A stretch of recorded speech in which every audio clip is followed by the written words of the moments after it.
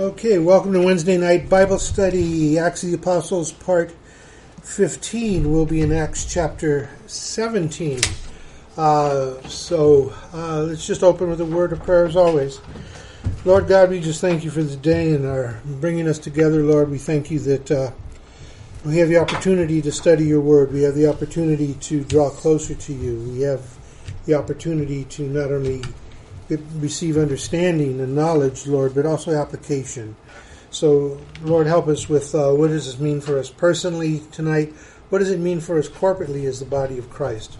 So, Father, I thank you for those that are here, those that are on their way, those that couldn't make it, Lord, those that are listening via podcast, Lord. We just thank you that, Holy Spirit, you're the teacher and you guide us into conversation tonight and understanding.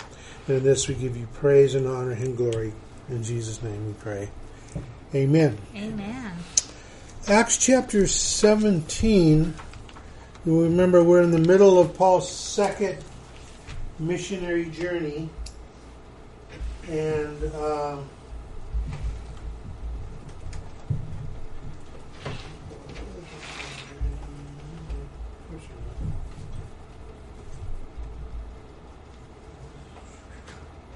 Paul's second missionary journey, so he's up over in here. We're going to be talking about this over here: Philippi, Thessalonica, Athens, and also Berea. So actually this part of the trip right here is what we're going to be talking about. Acts chapter 17. And this is also the time frame after he obviously leaves Thessalonica and he's over in Athens. And later on he's going to go to Corinth, which we'll get to next week. This is when he writes 1st and 2nd Thessalonians. So tonight I'll probably go into 1st and 2nd Thessalonians because the issues that are raised are raised from a sermon that Paul does that we're going to read tonight. So, Acts chapter 17, verse 1 to 9. It says, "Now when they had traveled through Amphipolis and Apollonia, they came to Thessalonica, where there was a synagogue of the Jews." Now, they've traveled from Philippi to Thessalonica. That's about 100 miles. And remember, they're walking, so probably took them about a week or so, unless there were good antique shops along the way. And they just kidding. But probably at least a week's journey or more to get there. Verse 2, "And according to Paul's custom, he went to them, and for 3 Sabbaths reasoned with them in the Scriptures." So he goes, to the synagogue. He goes to where people always first, where they have the Scriptures, and so he reasons with them, again, to the Jews first, and then later to the Gentiles. When you get up into that region, there's fewer and fewer synagogues because there's fewer and fewer Jews. And just a little point of context, to have a synagogue, you have to have at least 10 believing Jews. If you have 10 believing males, you have to have a synagogue in a city. So that's just their requirements. That's not biblical or anything, but that's just the way they do it. So verse 3, "Explaining and giving evidence that the Christ had to suffer and rise again from the dead, saying, 'This Jesus whom I am proclaiming to you is the Christ.'" In other words, Christ means Messiah. "And some of them were persuaded and joined Paul and Silas, along with a great multitude of God-fearing Greeks and a number of the leading women. But the Jews, becoming jealous and taking along some wicked men from the marketplace, formed a mob and set the city in an uproar. And coming upon the house of Jason, they were seeking to bring them out to the people. And when they did not find them, they began dragging Jason and some brethren before the city authorities, shouting, 'These men who have upset the world have come here also.' And Jason has welcomed them, and they all act contrary to the decrees of Caesar, saying that there is another king, Jesus."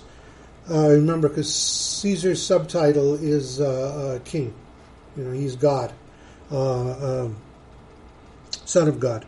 contrary to the decrees of Caesar, saying that there is another king, Jesus. And they stirred up the crowd and the city authorities who heard these things. And when they had received a pledge from Jason and the others, they released them. There's an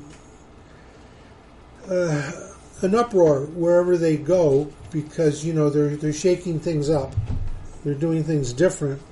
But in verse 3 is something that gives what we're going to be talking about a little bit later in Thessalonians. It says in verse 3, it says, explaining and giving evidence that the Christ had to suffer and rise again from the dead, saying, this Jesus whom I'm proclaiming to you is the Christ. So right here, what they're talking about is, as he's giving the gospel, he's, explaining to them that Jesus had to suffer, go on the cross, died, was resurrected, and ascended. And then also the idea here, even with the gospel, is Jesus is going to return. So this raises questions. Because remember, they're hearing the gospel for the first time. Some of them have especially the Greeks, aren't familiar with the Old Testament or the Hebrew Bible. And so they're hearing about resurrection for the first time. And this is going to cause some questions. And the other thing, in this particular area, especially when we get to Thessalonica and down into Corinth and stuff, idol worship is huge. So in other words, the church is growing, or they're trying to evangelize people that are steeped or immersed in idol worship. Multiple gods. And now Paul comes teaching one God, whom all things go through, in Christ, one God. And that's the difference between Christianity and Judaism and all the other religions. The other religions will have multiple gods. Judaism and Christianity brings the concept of one God, monotheism, one God.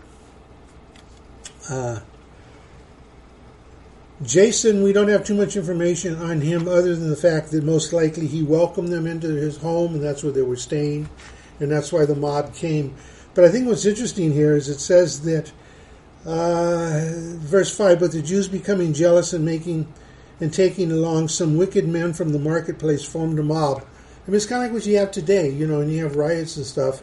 You bring people that are just along to cause trouble, incite a riot and all this other stuff. So this is the, motif they used way back then. They're still using it today to cause trouble. You just bring people who want to cause trouble. So he passes through there, and now verse 10. It says, and the brethren immediately sent Paul and Silas away by night to Berea. Now, Berea is right here. He's in Thessalonica, and he goes to Berea. That's about 46 miles. So maybe 2.5 days, 3 days, something like that, journey. But it's interesting, they're having to flee a lot. I mean, they go in there and they're preaching the gospel, and then they want to get stoned or they're going to be thrown in jail or whatever, and they're hightailing it out of town nighttime. But it doesn't stop them from preaching the gospel. And I think it's important to realize this, how Christianity starts, and how what the apostles had to go through to establish churches that we benefit from today. So verse 10 again, and the brethren immediately sent Paul and Silas away by night to Berea, and when they arrived, they went to the synagogue of the Jews, like they did in Thessalonica. Now these were more noble-minded than those in Thessalonica, for they received the word with great eagerness, examining the scriptures daily to see whether these things were so. So the difference between the Bereans and the Thessalonians were that the Bereans sound like they were more theologically trained, and they were more willing to search the scriptures for what Paul was saying. So Paul was making his case out of the scriptures, the Old Testament, the Hebrew Bible, and so they were eager to follow, what was going on. That's why they're called more noble-minded than those in Thessalonica, for they received the word with great eagerness, examining the scriptures daily to see whether these things were so. So in other words, Paul was teaching, and they were looking in the scriptures. And that's why I always say, that don't take it because I say it, take it because it's in the Word of God. It's what God is saying. Or sometimes if somebody says something, well, the Bible says yada, yada, yada, and then you go to look up what yada, yada, yada is, and you find out it's not in the Bible. You have to be real careful with that one. So verse 12. Many of them, therefore, believed, along with a number of prominent Greek women and men. It's a wealthy area, by the way. It's a trade route. A lot of commerce, a lot of money, a lot of things flowing here. And it brings out the fact that women are coming, because in Judaism was male-orientated. And only the men went into the synagogue, only the men participated in the temple. In the temple, the women had a court which was above the temple area, and they could look down and see what was going on, but they did not participate in the worship. Well, Jesus comes and Jesus welcomes the women, and so this is changing the way things go. So it's just outlining the fact that women are coming into the church. So then, verse 13, Diego. But when the Jews of Thessalonica found out that the word of God had been proclaimed to Paul and Berea also, they came likewise, agitating and stirring up the crowds. So when the Jews in Thessalonica found out that Paul and Silas were now in Berea, they got upset and they took off for Berea to go after Paul. To say, you can't be preaching that stuff here, and to try and kick him out of there. They were agitating and stirring up the crowds. Verse 14, we're in chapter 17, verse 14. And then immediately the brethren sent Paul out to go as far as the sea, and Silas and Timothy remained there. Now those who conducted Paul brought him as far as Athens, and receiving a command for Silas and Timothy to come to him as soon as possible, they departed. So what happens is Silas and Timothy stay there. They're teaching the Bereans, they're strengthening the church there. But Paul, who the Jews are really after, they send him to Athens, from Berea to Athens. So that's kind of where we're at, like I say, in talking in chapter 17. And by the way, it's about 141 miles from Berea to Athens. So it's not a quick trip by any stretch of the imagination. Probably took him a week and a half, 2 weeks at least, if he was in a big hurry. So, verse 16. By the way, Athens was known as one of the most intellectual cities in the world at that time. Athens was the center of learning, but the result was there was an intellectual city, a lot of philosophy, but it produced idol worship. So a lot of the idol worship in that area came out of Athens, because that was the center of learning. And so again, the church is now having to preach the gospel in the light of idol worship. Now, just chase a rabbit real quick. When we talk about evangelism and we talk about preaching the gospel, one of the things that we talk about in one of our lessons is that you have to understand who your audience is when you're evangelizing, so that if you know who they are, then you're better equipped to present the gospel in terms of what they already believe or what they know or where they're coming from. So you have to make a case for one God as opposed to multiple gods, because they live their whole life multiple gods and idol worship and all this stuff. And now here comes Paul and the others talking about one God, and then even making it more detailed when now you begin to talk about 3 in 1. So this is, really kind of sends them for a bit of a loop. Okay, so verse 16. Now while Paul was waiting for them at Athens, his spirit was being provoked within him as he was beholding the city full of idols. Now, again, when you're a born-again believer in Jesus Christ, your spirit is reborn, right? You now become sensitive spiritually Many times you can attest to this. You walk into a room or a place or you hear something and you just see it's not God or it's something, and it just bothers you. And sometimes you don't know why at first, and then when you look around you realize there's an absence of God or there's a misuse of God or something is going on. So Paul's in Athens, and he's waiting for Silas and Timothy, and he's looking around, he's walking around, and he just sees a city full of idols everywhere he turns. There's an idol for this, an idol for that. And again, pagan people turn things that they don't understand into idols. They don't understand it, so they make it an idol. That's why when we get to the story in Corinth, one of the things in here was goddess Diana. There was fertility cults there. They worshipped the fact that a woman could conceive and a man couldn't. And this is how fertility cults now came up. We'll get to that next week and the week after. But again, that's just right across the bay there. It's probably like Oakland to San Francisco, something like that. Athens to Corinth. So, any thoughts, questions on that? It's kind of straightforward.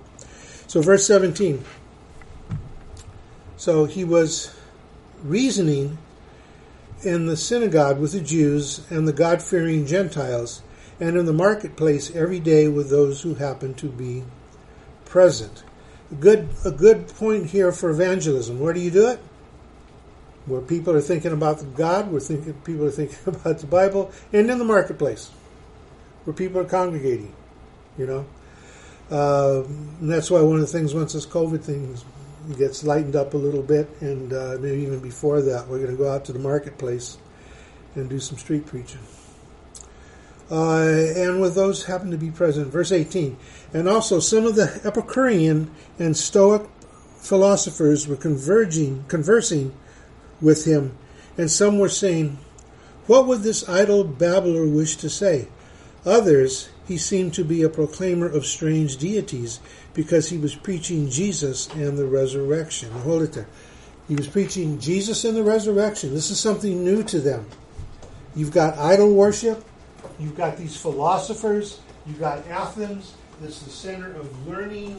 And it's like, okay, who does this babbler Paul think he is? In other words, they're sort of looking down their noses at Paul. We're philosophers. We've been studying this for X amount of time. We've been at this because philosophy comes up in that area about 200 to 300 years before Jesus, and so philosophy is very big there. And it says Epicurean and Stoic philosophers were conversing with him, and some were saying, "What would this idle babbler wish to say?" Others, he seemed to be a proclaimer of strange deities, because he was proclaiming Jesus and the resurrection. This is going to be something we're going to talk about in a second when we get to Thessalonians. He's preaching the gospel. And, the gospel is the resurrection, ascension, and then Jesus also will return. But just a little light on Epicurean and Stoic philosophers, what they believed. Epicureans believed if God exists, he's not involved in day-to-day life. So think about it. You're trying to evangelize them, and their idea is, well, if this God, and there is a God that exists, he's not involved in day-to-day life. And now you're trying to teach them about a living God who's going to return. So you're going to butt heads right here. And their ultimate goal was pleasure and happiness.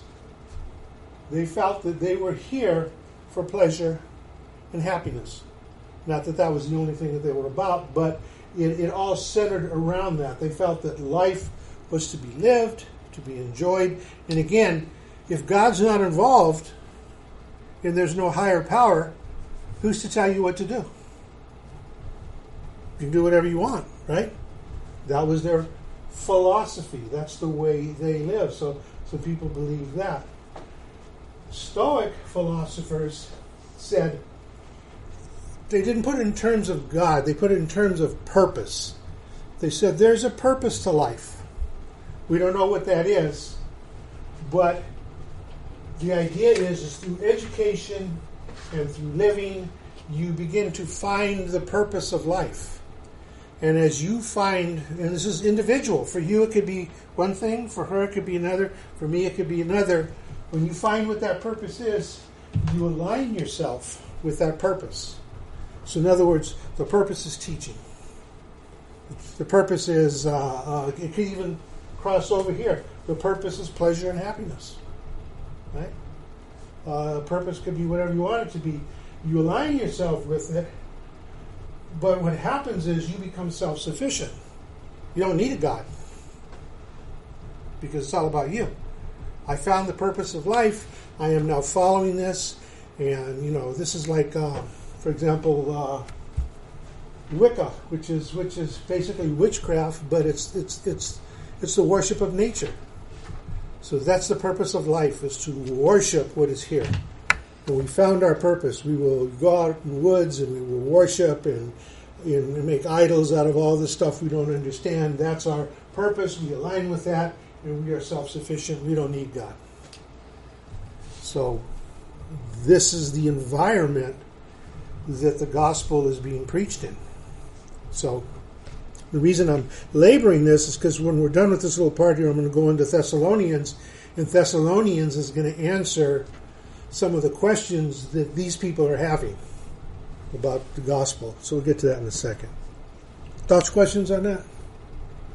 And by the way, Paul, in all his journeys from this point on, philosophy is going to be a big thing that he's going to be coming against, because philosophy is huge in these areas. Philosophy is, Socrates and Plato and all that stuff. It's still around today. Let's see. Verse 19. And they took him and brought him to the Areopagus, saying, May we know what this new teaching is, which you are proclaiming. Areopagus, this is a place where the philosophers used to come, and they would debate, and they would give their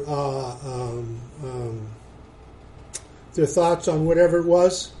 It was like years ago. They don't have it anymore, but a couple of us in here might remember. In downtown LA, there was Pershing Square.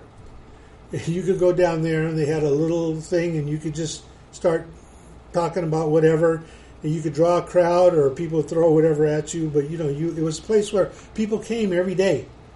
And I remember a teenager going down there and said, let's go down there and see who's doing what. And people were just sitting there on a soapbox preaching whatever it was. And now it's a parking lot, I think, or something, But anyway, it's kind of like that. But this is known as Paul's sermon at Areopagus, but it's also, in your Bibles, it might be called Mars Hill. The difference is really nothing. That Areopagus is the Greek god of war.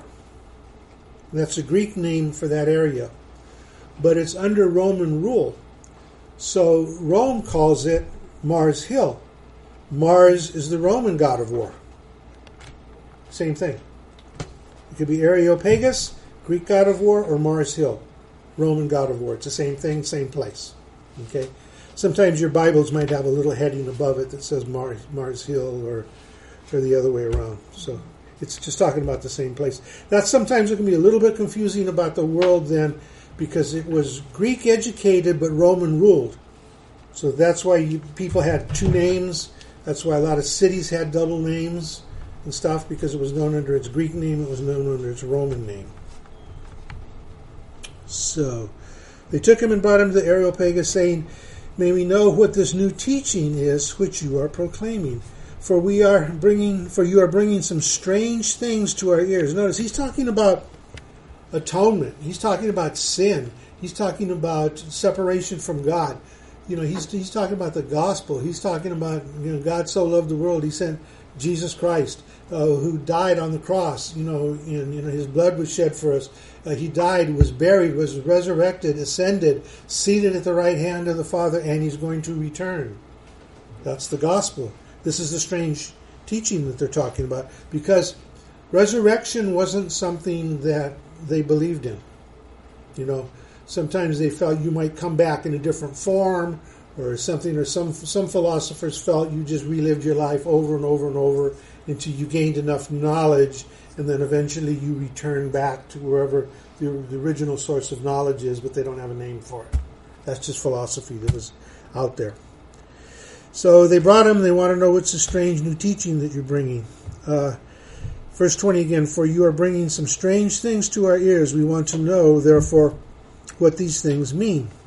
It says, now all the Athenians and the strangers visiting there used to spend their time in nothing other than telling or hearing something new. In other words, they would go to this place and they would share the news, or they would whatever, they would do their philosophy and this and that.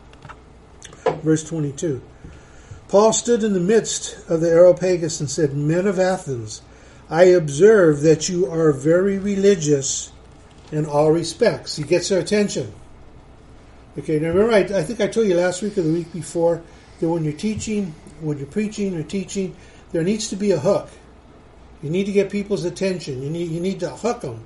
And so he says, men of Athens, I observe that you're very religious in all respects.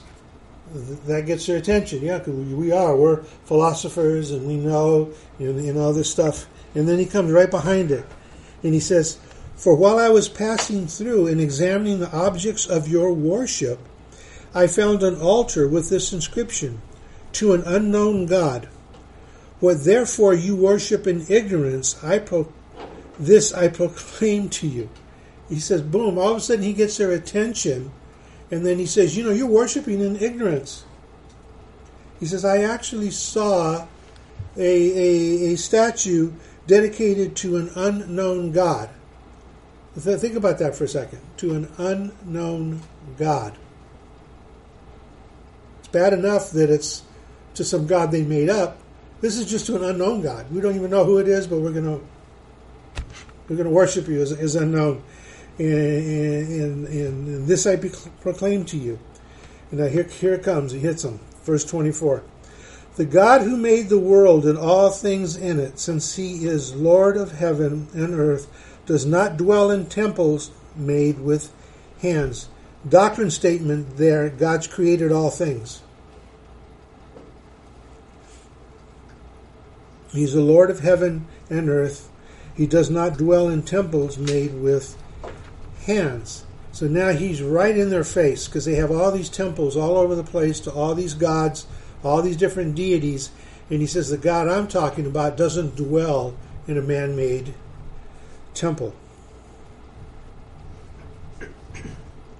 Verse 25, neither is he served by human hands, as though he needed anything, since he himself gives to all life and breath and all things. In other words, God created all things. He puts breath in us. He gives us all things. In other words, we cannot give God anything.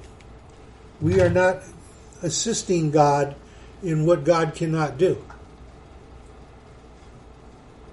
That's part of philosophy. I find the meaning of life, and now I find that purpose, and I align myself with that purpose, and therefore, as I align, I fulfill the purpose of whatever I think it is, becoming self-efficient. In other words, I'm now thrusting myself in the middle of this, helping it along. Okay, that's nature worship. He gives life and breath in all things. Verse 26. And he made from one very nation of mankind to live on the face of the earth, having determined their appointed times and boundaries and habitation, talking about Israel, that they should seek God, if perhaps they might grope for him and find him, though he is not far from each one of us. Now think about this. He's bringing God in there, a one God, and he says he doesn't live in a temple, but he's not far from us. So, I mean, he's getting their attention, but at the same time, think about, this is going to raise some questions, right? You're not going to get every single thing here, so it is going to raise some questions. He's not far from each one of us. For in him we live, move, and exist. For even some of your own poets have said, for we are also his offspring. In other words, some philosophers have said that we are part of the essential deity, and that once we gain enough knowledge or whatever it is, we return. in a spiritual form. So, let me see here. So then, 49. Being then the offspring of God, we ought to not think that the divine nature is like gold or silver or stone, an image formed by the art and thought of man. So he says the divine nature of God is not something that you create. It's not a statue. It's not a building. It's not a place. You know, he's bringing them to encounter, you know, the God of the Old Testament. Therefore, here comes the gospel. Therefore, having overlooked the times of ignorance, in other words, when you did not know or you did not seek God, God is now declaring to men, in other words, to the world, to all, that all everywhere should repent. And that, again, that's the first part of the gospel. We're sinners and we should repent. Again, it doesn't say right here what you repent of, but we know what it is. You know, it's your sin. You repent of your sin. He's giving them the gospel, that we should repent. And then 31, he says, because he has fixed a day in which he will judge the world. Another doctrine statement. God will judge the world. He fixed a day in which he will judge the world in righteousness through a man whom he has appointed. Now we know who he's talking about, right? Jesus Christ, been appointed. Having furnished proof to all men by raising him from the dead. This was witness stuff, right? He preached for 40 days. They saw him ascend into heaven and said he will return the same way. Now realize, this is people that are thinkers. These are philosophers. This is the center of education over there. So it's going to pique some understanding. Even if you are saying this man is speaking the truth, it aligns with Scripture, it's still going to leave you with some thought. There's some concern here that you could have. So verse 31 again. Because he has fixed a day in which he will judge the world in righteousness through a man whom he has appointed, having furnished proof to all men by raising him from the dead.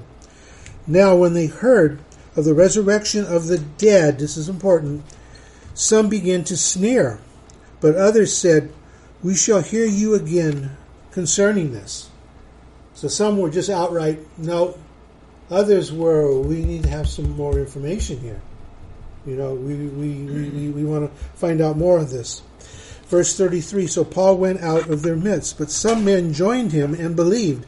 Among them were also Dionysius and Areopagite, sounds like a stone, and a woman named Damaris and some others with them. So people were evangelized in this teaching. Now, what this causes is that the teaching that he's bringing from this region, from Philippi to Thessalonica to Berea to Athens, it's going to go to Corinth. Some of the questions are going to be now popping up in Thessalonica. The church in Thessalonica is going to have a huge question and a huge concern, because what happens? People get saved in a world filled with philosophy, and now philosophy wants to come into the church. They want to bring their teaching into the church. And so it causes some concern.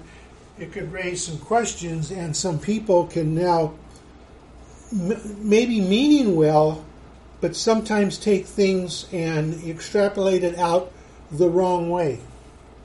You know, trying to explain it the wrong way.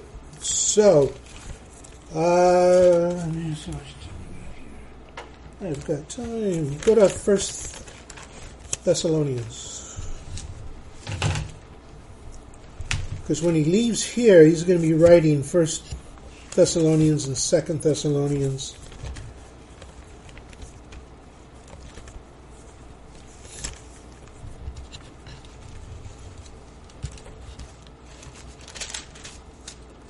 So again, to the church in Thessalonica,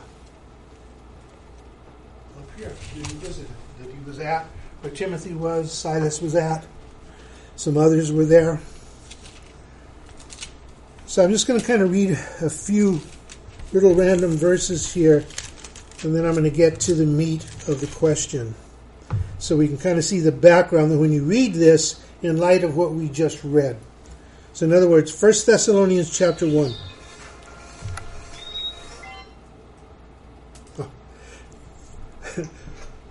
That's a $10 fine. Just kidding. Paul and Silvanus and Timothy, to the church of the Thessalonians in God, the Father, and the Lord Jesus Christ, grace to you in peace. So Paul, Silvanus, and Timothy, the ones that were there, writing this letter back to them. We give thanks to God always for all of you, making mention of you in our prayers. Because he knew them, right? He knew the church, making mention of you, constantly bearing in mind your work of faith and labor of love and steadfastness and hope of our Lord Jesus Christ in the presence of our God and Father. Knowing, brethren, beloved by God, his choice of you. For our gospel, notice gospel, remember, I tell you, whenever you see gospel, underline it or do something if you want. Just to see how many times the gospel is mentioned. For our gospel did not come to you in word only, but in power and in the Holy Spirit with full conviction, just as you know what kind of men we prove to be among you for your sake. You are also became imitators of us and of the Lord, having received the word in much tribulation with the joy of the Holy Spirit, so that you became an example to all the believers in Macedonia and Achaia. For the word of the Lord was sounded forth from you, not only in Macedonia and Achaia, but also in every place your faith towards God has gone forth, so that we have no need to say anything. For they themselves report about us what kind of reception we had with you, and how you turned to God from idols to serving the living and true God. See, we talked about how it was idol worship over there. He said, you turned from that. And then verse 10, and to wait for his Son from heaven, this is important, and to wait for his Son from heaven, whom he raised from the dead, that is Jesus, who delivers us from the wrath to come. So they've had the whole gospel. Jesus is going to return, right? And so they're also a church that's thriving, it's growing. Macedonia up there, they're preaching and they're spreading the word out. But there raises a question. Chapter 2 goes into Paul's founding of the church there. You can probably read it later. It talks about how he founded the church and he was there. Chapter 3 goes how he sent Timothy over there. Chapter 4 is talking about church growth. But drop down to chapter 4, verse 13. Because this is where he answers with their major question. Because remember, idol worship, they had no concept of a dying Messiah. They had no concept of a Messiah who was going to go on a cross. They had no concept of a Messiah who was going to die, be resurrected, return to heaven, and then a Messiah who was going to come back and judge them. And as he says there in verse 10, who delivers us from the wrath to come. So they know that Jesus is going to come back and he's going to deliver them from the wrath to come. But like most generations, they all felt Jesus is going to return in their lifetime. So the question becomes, what happens if Jesus returns? What happens to those people that have passed away before Jesus returns? What's going to happen to them? So it's a natural question. What's going to happen? So chapter 4, verse 13. He says, but we do not want you to be uninformed brethren. So in other words, here he's going after it. We don't want you to be uninformed. We want you to know this fact here. About those who are asleep, which is a metaphor, for you, that you may not grieve, as do the rest who have no hope. Again, just to not have Christ is to not have hope. But we have hope because we have Christ. He says, brethren, to those who are asleep, that you may not grieve, because they're grieving about those who have passed, and Jesus hasn't returned yet. Because they got the message Jesus is going to come back in their lifetime and take them all to heaven. I mean, it's they have no reason not to believe that, right? As any generation, because we're all to do what? Be ready and be prepared, because he can come when? At any time. So, verse 14, for if we believe that Jesus died and rose again, even so God will bring with him those who have fallen asleep in Jesus. Right there he answers it. He will bring with him those who have fallen asleep in Jesus. So at that point, they can rest assured. Right? He's answering their question. For this we say to you by the word of the Lord, that we who are alive and remain until the coming of the Lord shall not precede those who have fallen asleep. Okay, in other words, they're going to be with Christ first before we are, right? See, again, this is elementary Christianity, but it is foundational because we already know this, because we've been taught this, for however long we've been in church, but they're getting this for the first time. This is foundational. That's why these epistles are so important to the church, because they give us that foundational teaching based upon the questions of the early church.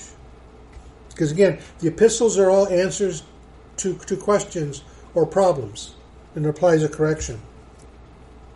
Verse 16. It says, for the Lord himself will descend from heaven with a shout. Sometimes it might be translated as a trumpet. With the voice of the archangel and with the trumpet of God, and the dead in Christ shall rise first. You guys were all here Sunday. So remember Sunday when we were talking in Revelation, I was talking about their scrolls, trumpets, and bowls. And it talks about those judgments and those things. And sometimes we think they're three different things, but they're all the same. It's just the judgment of God is explained three different ways. The first is the scroll in heaven. Only one was deemed worthy in heaven to open that scroll and read it. And what he reads is judgment upon the earth. Then the next one is you have the trumpets. And now the trumpets are 7 judgments that are going to come out on the world that were in the scrolls. They're not different. It's what's in the scroll, so it's to be read with it. Trumpet is an announcement. And so you were saying here, for the Lord himself will descend from heaven with a shout, with the voice of an archangel, with the trumpet of God, the announcement of God, and the dead in Christ shall rise first. And just to finish my little rabbit chase, then the bowl judgments in Revelation are that which is poured out upon the earth, but the bowl judgments have already been revealed in the bowl, in the trumpet, and in the scroll. It's all the same. That's just when it's poured out on the earth. So all 3 of those. Sometimes people think it's 3 different calamities, 3 different things. No, it's one thing. You have it. It's announced in heaven. It's announced to the earth, and then it's poured out before the last days. That's why I say it's not rocket science. So the dead in Christ shall rise first. So this has got to be a huge relief to them, because that's their question, right? That's their concern. We're hearing about the resurrection, and Jesus is going to be, well, what happens with those that have died first? It's a natural question. Verse 17, then we who are alive will remain, shall be caught up together with them in the clouds to meet the Lord in the air, and thus we shall always be with the Lord. Therefore comfort one another with these words. It's kind of like a little bullet point thing to a question. It's not an exhaustive study, but it's an answer to a question. It's just like if someone came to you with a question about something, you don't want to drag it out, you don't want to confuse it. Give them the bullet points, give them the thought, and if there are any questions behind it, answer the question. Okay? Therefore, comfort one another with these words. Thoughts, questions, comments?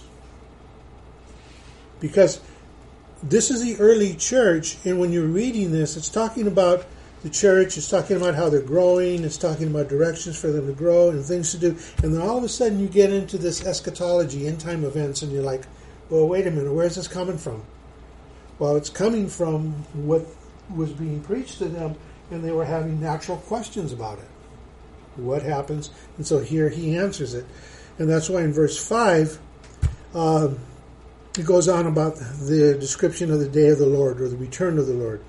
He says, now as to the times and the epochs, brethren, you have no need of anything to be written to you, for you yourselves know full well that the day of the Lord will come just like a thief in the night. In other words, you don't know when it's going to come, when it's going to happen, which we all know. But again, he's reinforcing this to them. Okay? While they are saying peace and safety, then destruction will come upon them suddenly like birth pangs upon a woman with child, and they shall not escape. Now, if you were to cross-reference this in the book of Revelation, this is where you have, the Antichrist. The Antichrist makes a peace treaty over there, and there's 3.5 years of safety and peace, and then all of a sudden, he goes into the temple, declares himself to be God, and then that's when Armageddon happens and the destruction and all that stuff. So, here's kind of a cross-reference for it. But when this is written, they don't have Revelation. They don't have a lot of stuff. They probably don't even have Matthew 24 yet. Or if they do, they have it in bits and pieces. All the churches might not have it yet. Okay? Because those things were handed around, and the scribes would copy them, and then they were distributed to all the churches. Verse 4, but you, brethren, are not in darkness, that the day should overtake you like a thief. For you are all sons of light, sons of day. We are not of night nor of darkness. So then let us not sleep as others do, but let us be alert and sober. For those who sleep do their sleeping at night, and those who get drunk at night. But since we are of the day, let us be sober, having put on the breastplate of faith and love, and a helmet of hope and salvation. For God has not destined us for wrath, but for obtaining salvation through our Lord Jesus Christ. This answers a question here. Sometimes, well, what happens, if we're alive in Armageddon and Jesus comes back in judgment? It says, well, we're not destined for wrath. We're not destined for God's wrath. So, we're not obtaining salvation through our Lord Jesus Christ, who died for us, doctrine statement, that whether we are awake or asleep, we may live together with him. Therefore, encourage one another and build up one another, just as you are also doing. And then he goes on with instructions about holy living and stuff like that. But he drops that little eschatology thing right in the middle of this, and it's like, whoa, where did that come from, and why is that there? Well, it's because this was a problem that was coming up. This was a concern that was going on. And 2 Thessalonians is pretty much just a little recap on it. He gives thanks for them. Again, I'm in 2 Thessalonians chapter 1. It says, Paul, Silvanus, Timothy, to the church of Thessalonica, and God our Father, the Lord Jesus Christ, grace to you and peace from God the Father, the Lord Jesus Christ. We always give thanks to you for our brethren, for it is only fitting, because your faith is greatly enlarged, and love each of you towards one another grows ever greater. Therefore we ourselves speak proudly of you among the churches of God for your perseverance and faith in the midst of all your persecutions and afflictions which you endure. All their persecutions and afflictions, they live in idol country. Philosophers, all this stuff, and they're dealing with the Jews that don't want them there. So the church is growing in the midst of all of this stuff. And then he goes on to encourage them in their persecution. He prays for their blessing in chapter 2. 2 Thessalonians chapter 2. Now we request you, brethren, with regard to the coming of our Lord Jesus Christ and our gathering together to him, that you may not be quickly shaken from your composure or be disturbed, either by a spirit or a message or a letter, as if from us, to the effect that the day of the Lord has already come. So now again, what was the problem? The day of the Lord has already come. You missed it.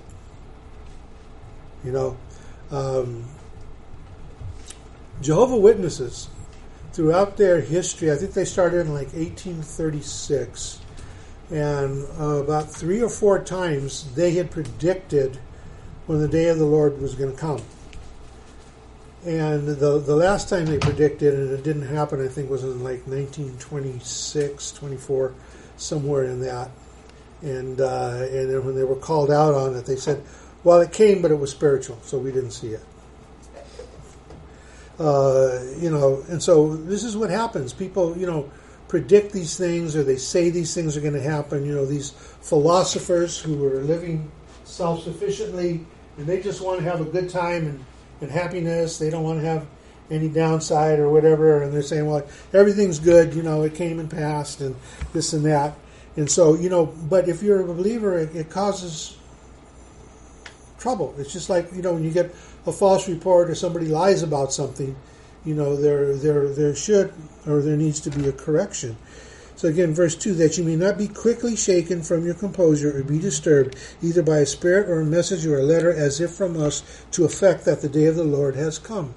Let no one in any way deceive you, for it will not come unless the apostasy comes first, and the man of lawlessness is revealed, the son of destruction. Again, if you were to cross-references, this is talking about the Antichrist at the end of the age. You can go into Daniel and kinds of stuff.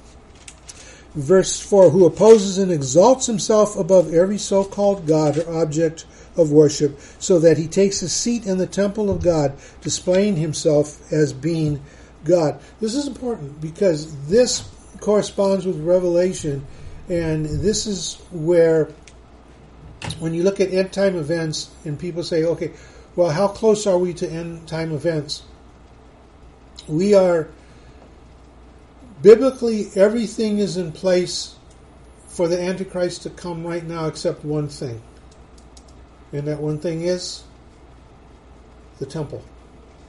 The temple has to be rebuilt, because the temple will be rebuilt in Jerusalem, and in there, that's where it says here, verse 4, who opposes and exalts himself above every so-called God or object of worship, so that he takes his seat in the temple of God, displaying himself as being God.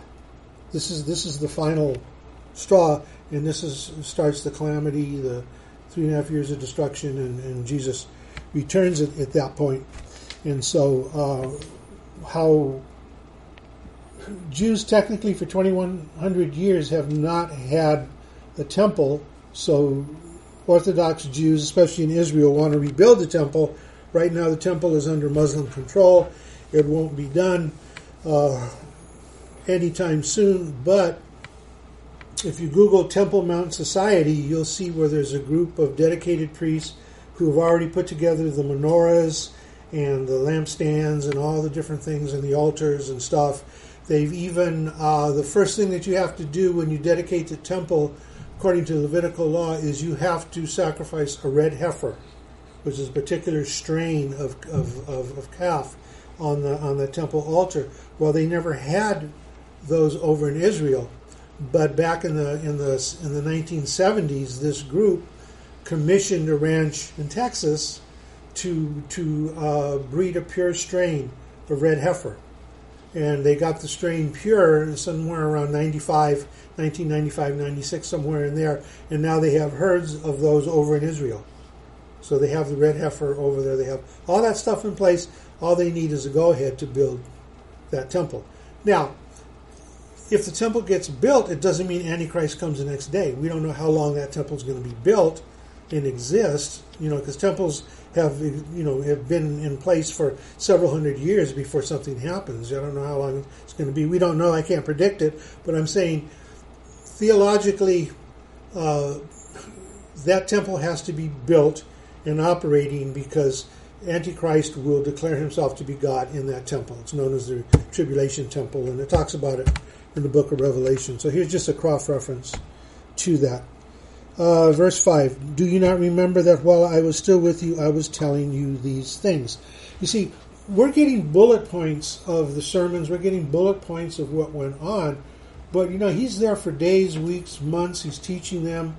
A lot of things come up, a lot of questions, a lot of interaction.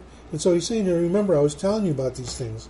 And what restrains him now, and so that in his time he may be revealed. For the mystery of lawlessness is already at work. This is the devil. Only he now restrains, will do so until he is taken out of the way. And then the lawless one will be revealed, whom the Lord will slay with the breath of his mouth, and bring to an end the appearance of his coming. That is, the one who's coming in accord with the activity of Satan. See, Antichrist with Satan. Satan enters Antichrist. With all power and signs and false wonders, and with all the deception of wickedness for those who perish, because they did not receive the love of the truth, so as to be saved. For this reason God will send upon them a deluding influence, so that they might believe what is false, in order that they may be judged who did not believe the truth, but took pleasure in wickedness. And again, this philosophy kind of thing that would keep them from hearing the gospel. In verse 13, but we should always give thanks to God for you, brethren, beloved by the Lord, because God has chosen you from the beginning for salvation through sanctification by the Spirit and faith and truth. And it was for this he called you. Who calls us? God calls us, Christ calls us, through our what? Gospel, that you may gain the glory of our Lord Jesus Christ. How do you gain the glory of Lord Jesus Christ? Through the gospel. So then, brethren, stand firm and hold to the traditions which you were taught, whether by word or mouth or letter from us. And again, by letter from us. Now they've had 1 Thessalonians has been sent to them. James's letter has gone out. The gospel letters have already started to go around there. I believe the first one that was written was Mark, but I have to check that. Anyway, so brethren, stand firm, behold, to the traditions which you were taught, whether by word of mouth or by letter from us. And now may our Lord Jesus Christ himself, God and our Father, who has loved us and given us eternal comfort and good hope by grace, comfort and strengthen your hearts in every good work and word. And then he goes on to say, wait patiently for the Lord, and he gives a conclusion on that. So that's the time frame of Thessalonians being written, and it's written in the face of idol worship, false teaching, idol worship coming into the church, philosophy coming into the church, but a question about something that was new to them, the resurrection and then the return of Christ, what happens. And so that was the problem, and so here it's answered and it's corrected for us. But it also goes along with our understanding of end-time events, because end-time events you're not going to find just in the book of Revelation. You're going to find it here, you're going to find it in Revelation, you're going to find it in Matthew chapter 14, you're going to find bits and pieces scattered out through the Bible. It's going to be in Daniel, a little bit of it's in Ezekiel and some of the others in Joel. But when you take it and you put it all together, you cross-reference and you extrapolate it out, that's how we get the big picture of what is to happen. So it's just footnote information for the book of Revelation, but it's here to calm those who were worried in the early church, and that's what you want to do. You want to put out a fire in the early church. It could be a fire, because if they didn't address it, who knows where it would have went, what they would have been thinking, right? So again, that's the antecedent for us, that biblically or theologically, when we come across teaching that is in error, we should what? Address it. Apply correction biblically. Not thus saith Steve, but biblically. So, thoughts, questions on that? You good? So next week we'll pick up Acts chapter 18, and we're going to be talking about Corinthians and all that good stuff, and Ephesus. So we're going to be in places, where we've always heard, the letters and we read them, but now we're going to be finding out what was going on there, what the people were like. So again, so next time when you read those letters, it's now, okay, now I get a better picture. Like, Now I get it. Now I understand. That's why I'm kind of going slow through there, and that's why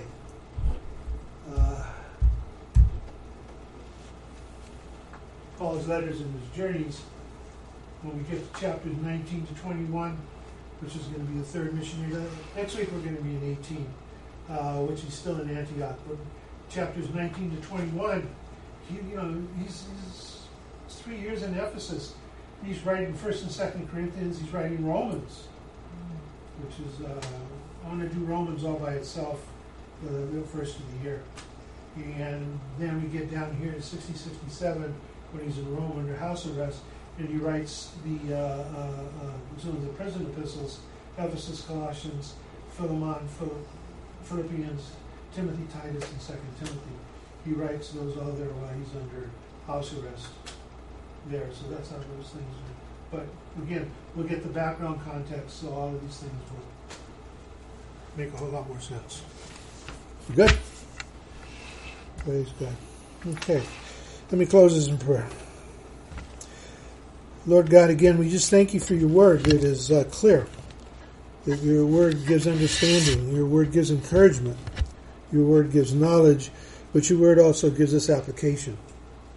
Lord, that we learn and understand that our task and assignment, Lord, as a church, is to come together in unity and to preach the gospel of Jesus Christ, Lord, and to correct myths and fables, and to correct false teaching, to address it, Lord, and to address it by the word of God with all boldness, Lord. And so we are encouraged by the scriptures, Lord. We are encouraged by what you say. We are encouraged by your love for us, that not only did you send your Son to die for us, Lord, but you sent your word to encourage us and guide us and to give us strength. So, Lord, we thank you for this time, Lord. Watch over us and guide us, Lord. We thank you for the peace that you give us, Lord. In all of this, we just give you thanks and honor and praise and glory. In Jesus' name we pray. And the church said, Amen. Amen. Praise God. See you next week.